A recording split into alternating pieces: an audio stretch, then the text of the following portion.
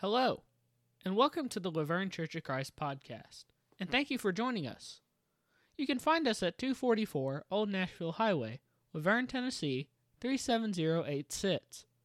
We hope that anytime you are in the area, you will stop by and join us for worship. Our Sunday morning worship is at 9 a.m., with Bible classes following. Our Sunday evening worship is at 6 p.m., and we also have a Bible study on Wednesday at 7 p.m. Good evening, church. Tonight's scripture will be from 1 Corinthians chapter 6, starting in verse 9. Or do you not know that the unrighteous will not inherit the kingdom of God? Do not be deceived. Neither the sexually immoral, nor idolaters, nor adulterers, nor men who practice homosexuality, nor thieves, nor the greedy, nor drunkards, nor revilers, nor swindlers will inherit the kingdom of God. And such were some of you, but you were washed, you were sanctified, you were justified in the name of the Lord Jesus Christ and by the Spirit of our God. Amen. Amen.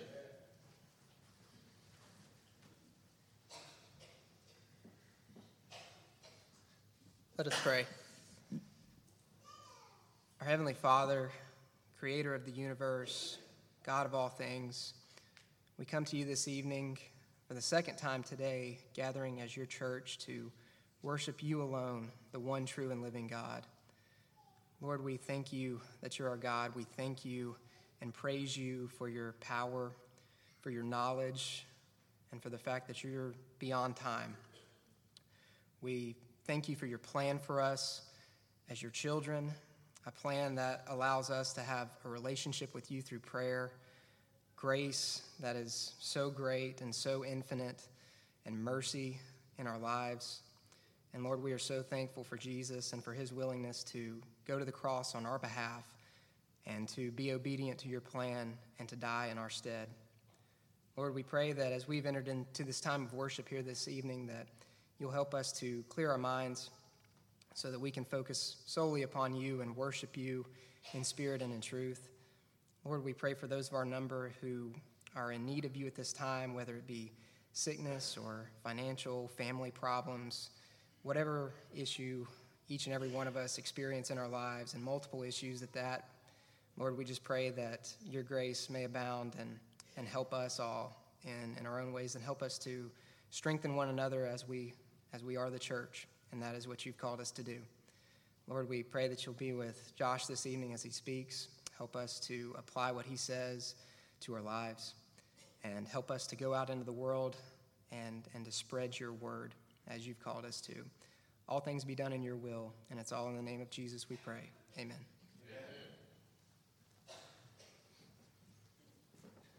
The song before the lesson.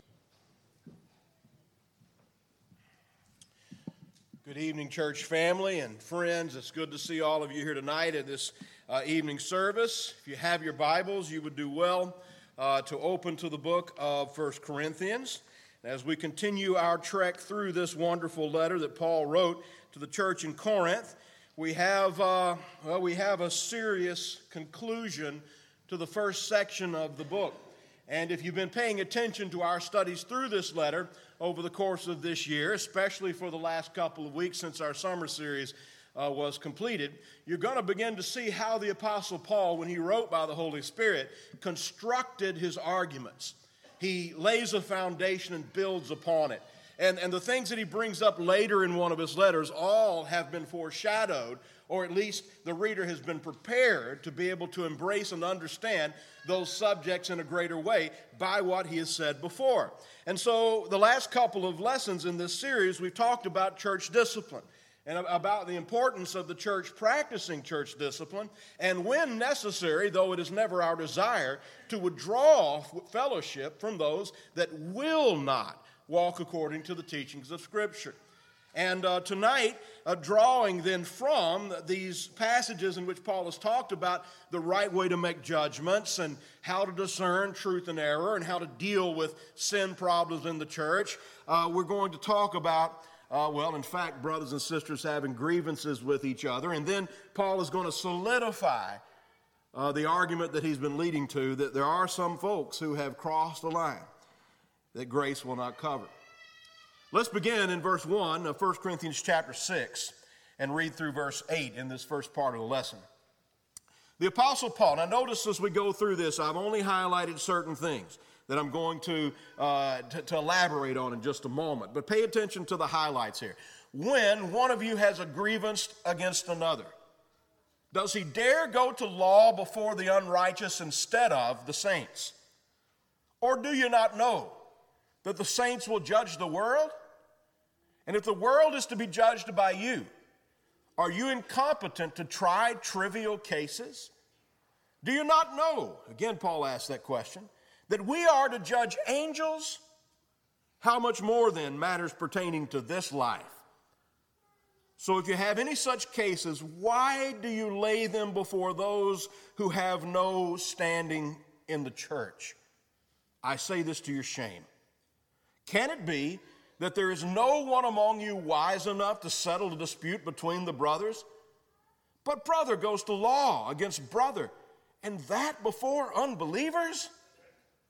To have lawsuits at all with one another is already a defeat for you. Why not rather suffer wrong? Why not rather be defrauded? But you yourselves wrong and defraud, even your own brothers. Now this is a weighty passage. And I want to talk about just a couple of things quickly before I go into breaking down the text in a way that applies to us. Do you not know that the saints will judge the world? Verse 2.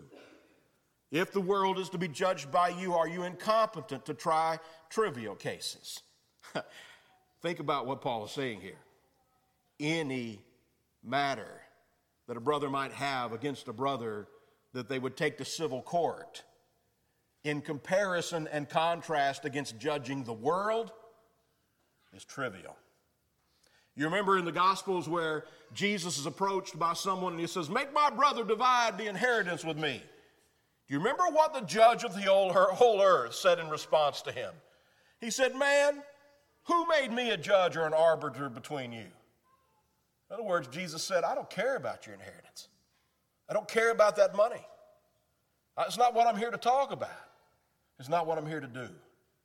And that in of itself says an awful lot that flies in the face of the worldly point of view that even many Christians have. And that's nothing new, because Paul's talking about Christians in the first century that had worldly ideas about stuff, about things, about their money, their finances, their jobs, their careers, their reputation among those outside of the body of Christ. Paul is trying to get us to recognize how vain that all is. And then verse 3, do you not know that we are to judge angels? Now that's a passage that I've seen a lot of ink spilled on pages to try to get to the bottom of. I've also heard well-meaning folks from the pulpit just dismiss everything in this passage as if it's just all symbolic.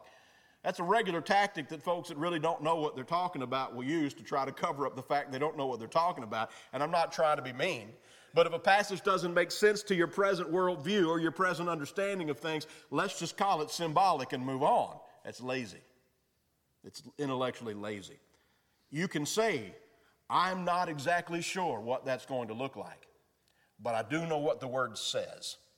And I know this context is literally about brothers sitting down within the context of the church. And someone regarded as wise, probably in eldership in most cases and in best cases. But this is about Christians that have a dispute between themselves, literally sitting down before someone that is held in high esteem within the church and arguing their case before the leaders of the church, and the leaders of the church making a decision, and those members accepting the decision. Now stop for a minute and just think about how outlandish that sounds in our world today. Ever heard of that? Probably not. Maybe you have. Oh, but that is rare, beyond description rare. Have you heard about church members, brothers and sisters in Christ, taking each other to court? Yes, you've heard about that. So brothers and sisters, there's nothing new under the sun, including right and wrong. And we need to embrace what the Scriptures teach is true. And this is true. There is some sense in which standing with Christ in glory on Judgment Day the saints will judge the world. I don't know what it looks like. I know what it says. There is some sense in which we, again, exalted to reign with Christ as priests and kings, which John the Revelator tells us, that is to be our eternal lot, to be priests and kings to our God and to reign with Jesus forever and forever and forever. And again, I don't know everything about what that's going to look like, but I know what the Bible says and I believe it. And just because I can't say how that's going to roll out as far as the sequence of events is concerned, doesn't give me the right to say it's just symbolic. It really doesn't mean much except live a good life and your example is going to put others to shame and blah, blah, blah. That's not what this context is about. It's about making decisions in cases of dispute that are to be respected as binding. Because remember, as we talked about the last 2 weeks, when Jesus talks about the process of dealing with disputes between brothers, he talks about, first of all, one going to one, then 2 or 3 witnesses, then bring it before the church. And that passage concludes with Jesus saying something that is one of the greatly misused passages in Scripture, where 2 or 3 are gathered in my name, there I am in the midst. What that passage is about judgment. It's about this very thing that Paul is talking about in 1 Corinthians 6. It's about Christians really respecting the king. That's what it's about. It's about Christians respecting that the king has prescribed the proper structure and organization of the church. He has. Are you listening, brothers and sisters? The king has said we are to obey those that have the rule over us in the body of Christ. The king has said. Is it possible that an eldership might make a wrong decision? Sure, it's possible. It happens. That doesn't change the fact that the king has given us this order for life, and if you're a disciple of Jesus, you respect the king. And if you respect the king, you respect the system he's put into place.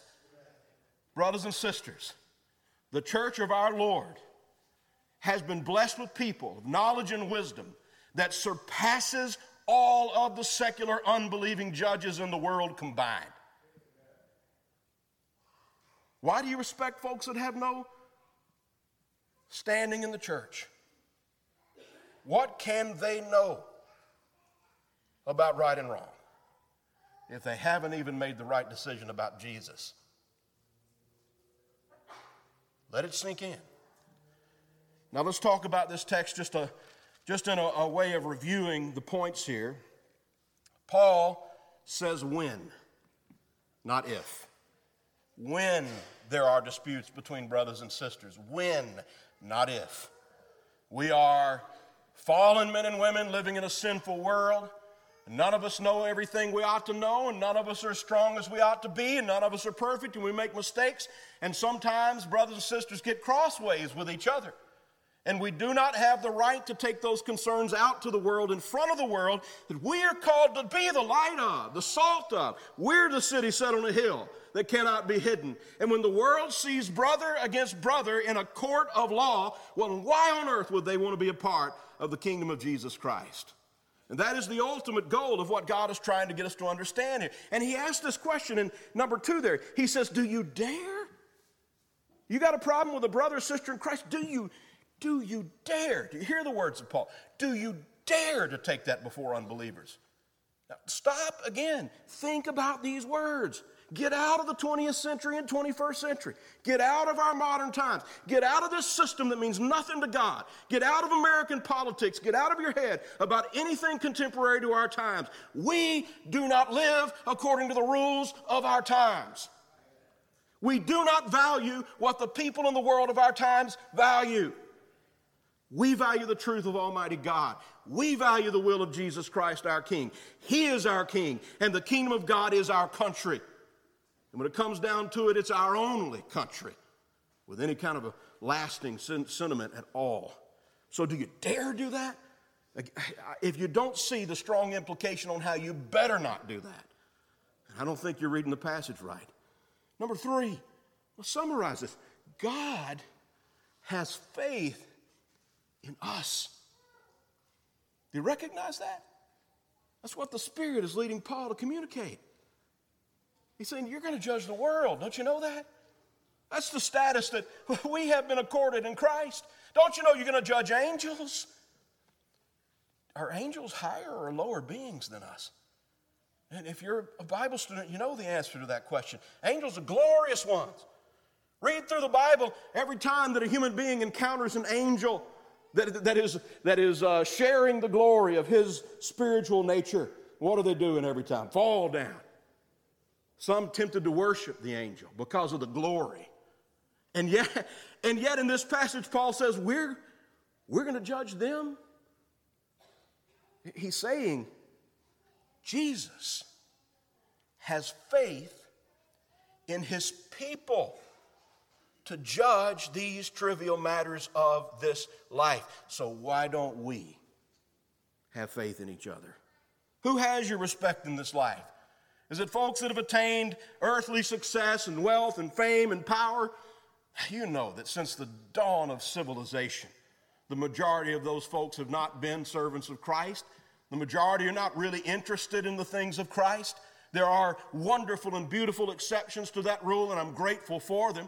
There are many more that give lip service because, well, it buys them influence with people. But Paul tells us in the beginning, again, you see, Paul builds his case. He knows what's coming. The Spirit is walking through it. He's already talked about in chapters 1 and 2 that not many noble, not many wise, not many mighty according to things of this world embrace the gospel of Jesus Christ. But God has chosen the weak things, the foolish things, to bring to nothing the things that seem great to those who have the world in mind, right?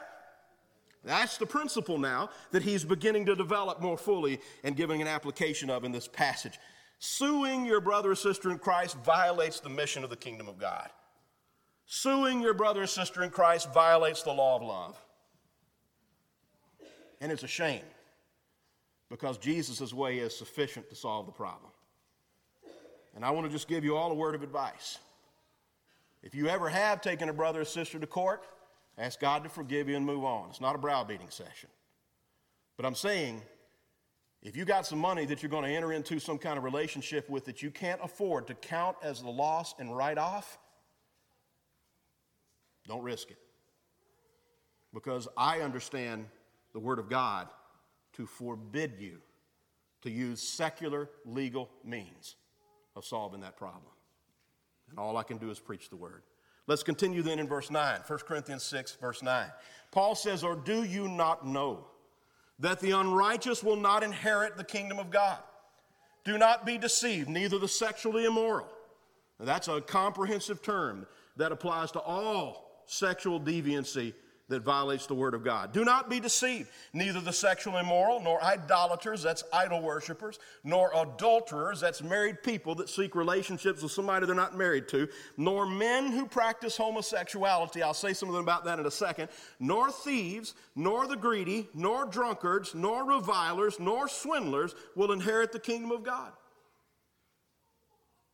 And such were some of you. A couple of things here before we move on. Men who practice homosexuality is a very broad translation of two Greek words. One is malakos, which is often translated effeminate. And I won't go into it in great detail except to say that this is the passive partner in a male homosexual relationship, broadly speaking. The other word is arsenokoites. It is a Greek word that is a combination of two other words. One is the word for man and the other is the word for bed. And there has been some debate, in fact, a documentary made in recent years, challenging that the church has been abusive to homosexual people by misinterpreting Paul's passage here, and they have produced just false teaching about the meaning of this passage and the meaning of this word. The literal meaning of the word arsenokoites is a man who beds a man as a man is supposed to bed a woman. So that's literally what it means. And that's someone who will not inherit the kingdom of God. Now, there is a strong teaching in our culture today that same-sex attraction is something that people are designed by God with and born with, and it's simply an identity that has been printed upon their spirits, and there's nothing that they can do to change that, and nothing could be farther from the truth. According to the word of God, and this is truth, John 17:17, our Lord in his high priestly prayer said, sanctify them by the truth. Your word is truth. And so truth tells us the truth that someone can be an ex-homosexual. meaning they do not embrace the identity of homosexuality any more than they embrace the practice. It's not just homosexuals here, and it's not just male homosexuals. Romans chapter 1 talks about females in explicit language. All of these things fall under the heading of sexual immorality, but it's also those who are practicing a life of being greedy. It's those who are practicing a life of drunkenness. It's those who are revilers by nature, people that swindle others. All of these kinds of people, the passage tells us, they will not inherit the kingdom of God. And let me just oversimplify that to say, the Bible is in fact saying that people that practice these sins impenitently are not going to make it to heaven. Are you listening, young people? Teenagers, are you listening? You're being lied to. You're being lied to by your culture. You're being lied to, in some cases, by authority figures in our nation. You're being lied to by some of your teachers. You're being lied to by the media. You're being told you can choose your sexuality, and that anybody who says that you cannot is a bigot and is evil, prejudicial, and to be opposed by good and honest people in society. I'm telling you, my friends, you're being lied to. The Bible is God's word. The Bible tells us the truth. Brothers and sisters, whatever your sinful tendencies are, and we've all got them, when you come to Jesus, he washes you clean. In the waters of baptism, you were washed, you were sanctified, you were justified in the name of our Lord Jesus Christ and by the Spirit of our God. Paul, again, in this context, asks that question, don't you know? And in asking that question, he's saying these things are basic. He's saying these things are fundamental. He's saying every follower of Jesus has to know these things, that they're entry-level things, they're fundamental ground-level stuff. This is the grassroots from which the vine that bears fruit grows. These are things that every Christian is supposed to know. And again, I just want to affirm what Paul is saying. I realize it's hard for some people to hear. I realize it's tough because we all know and love people who are in violation of this passage. And we don't want to believe what it's saying. It's hard to believe what it's saying because we love people and we don't want them to be lost. And some of them we dearly love and want to be saved do not have respect for the Word of God, and they won't change. It hurts. But it doesn't change the truth. These folks are not going to heaven. They're not going to heaven. And we don't do anybody any kindness by misrepresenting that fact. But listen, don't be arrogant. Be helpful. Don't be mean. Be helpful. Don't be judgmental. Yeah, you got to make a judgment call. The Word of God has already made this judgment. Yes, you've got to abide in the judgments of the Holy Spirit. They're true and eternal. But teach, serve, love, win respect, win influence, and do everything you can so that these folks will, like us, be washed, be sanctified, be justified in the name of Christ and by the power of the Holy Spirit. Continuing then to verse 12. Notice I've highlighted only the quotations here because I want you to recognize what's happening in this text. Paul says, all things are lawful to me. Oh, but not all things are helpful. All things are lawful for me, but I will not be dominated by anything. Food is meant for the stomach and the stomach for food. God will destroy both one and the other. The body is not meant for sexual immorality, but for the Lord, and the Lord for the body. And God raised the Lord and will also raise us up by his power. Do you not know that your bodies are members of Christ?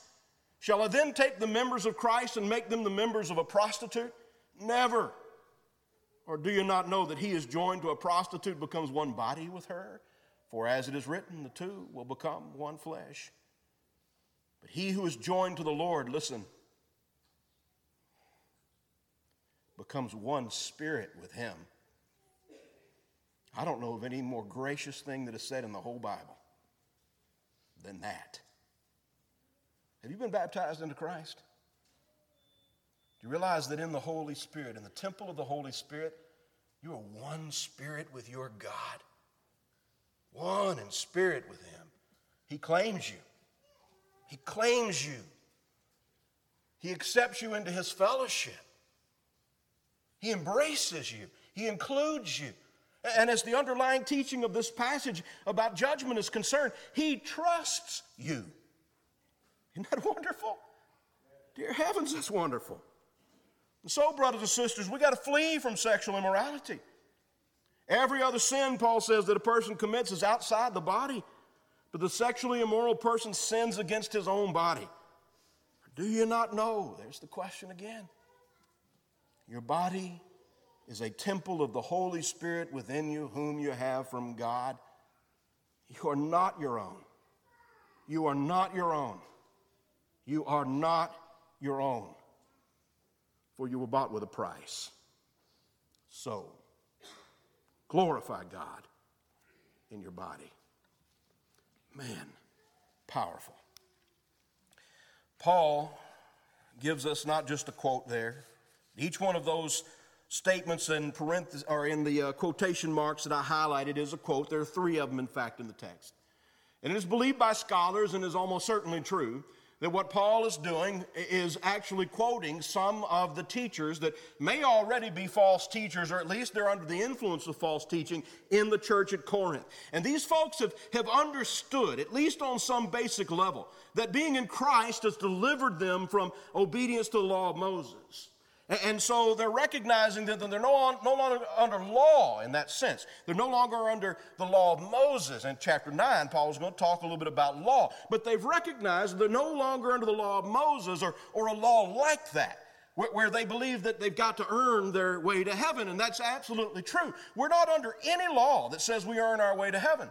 We're not under any system of law that says our works contribute to our salvation.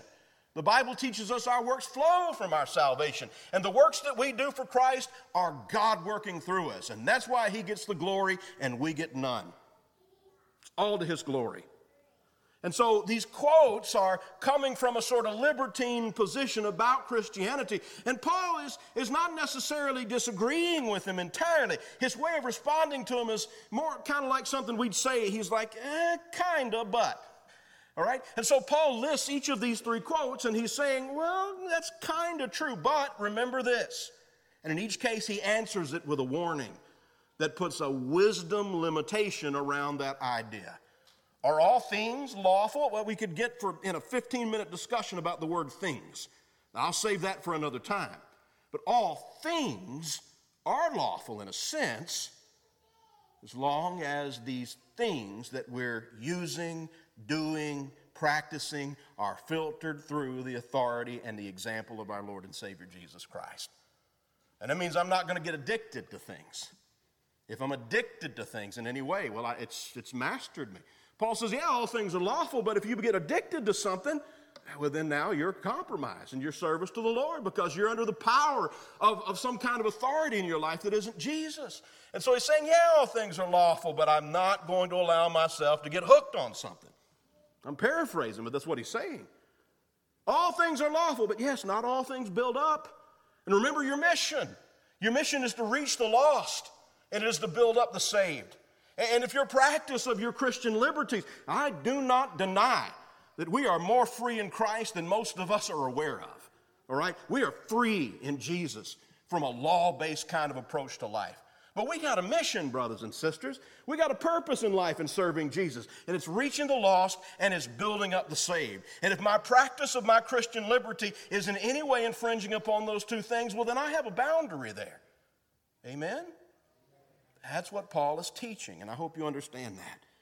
He also teaches us the uniqueness and seriousness of sexual sin. He says all other sins are in a different class. He says sexual sins are in a class of their own. Sexual sins violate your own body. Committing sexual sin as a Christian would be like time traveling to the ancient world, going to Jerusalem, taking a big bucket of feces and splattering on the wall of the temple of God. Yeah, let that sink in. What do you think the Levites would have done to you if you did that? You'd have never stepped out of that temple complex alive. I'm just telling you the truth. Boy, we need to wake up on this subject, man, because our culture is just obsessed with sex. Obsessed. And it is destroying the civilization. It's destroying it. You got to have more respect for your body than that. You got to understand that Jesus bought all of you, not just your spirit.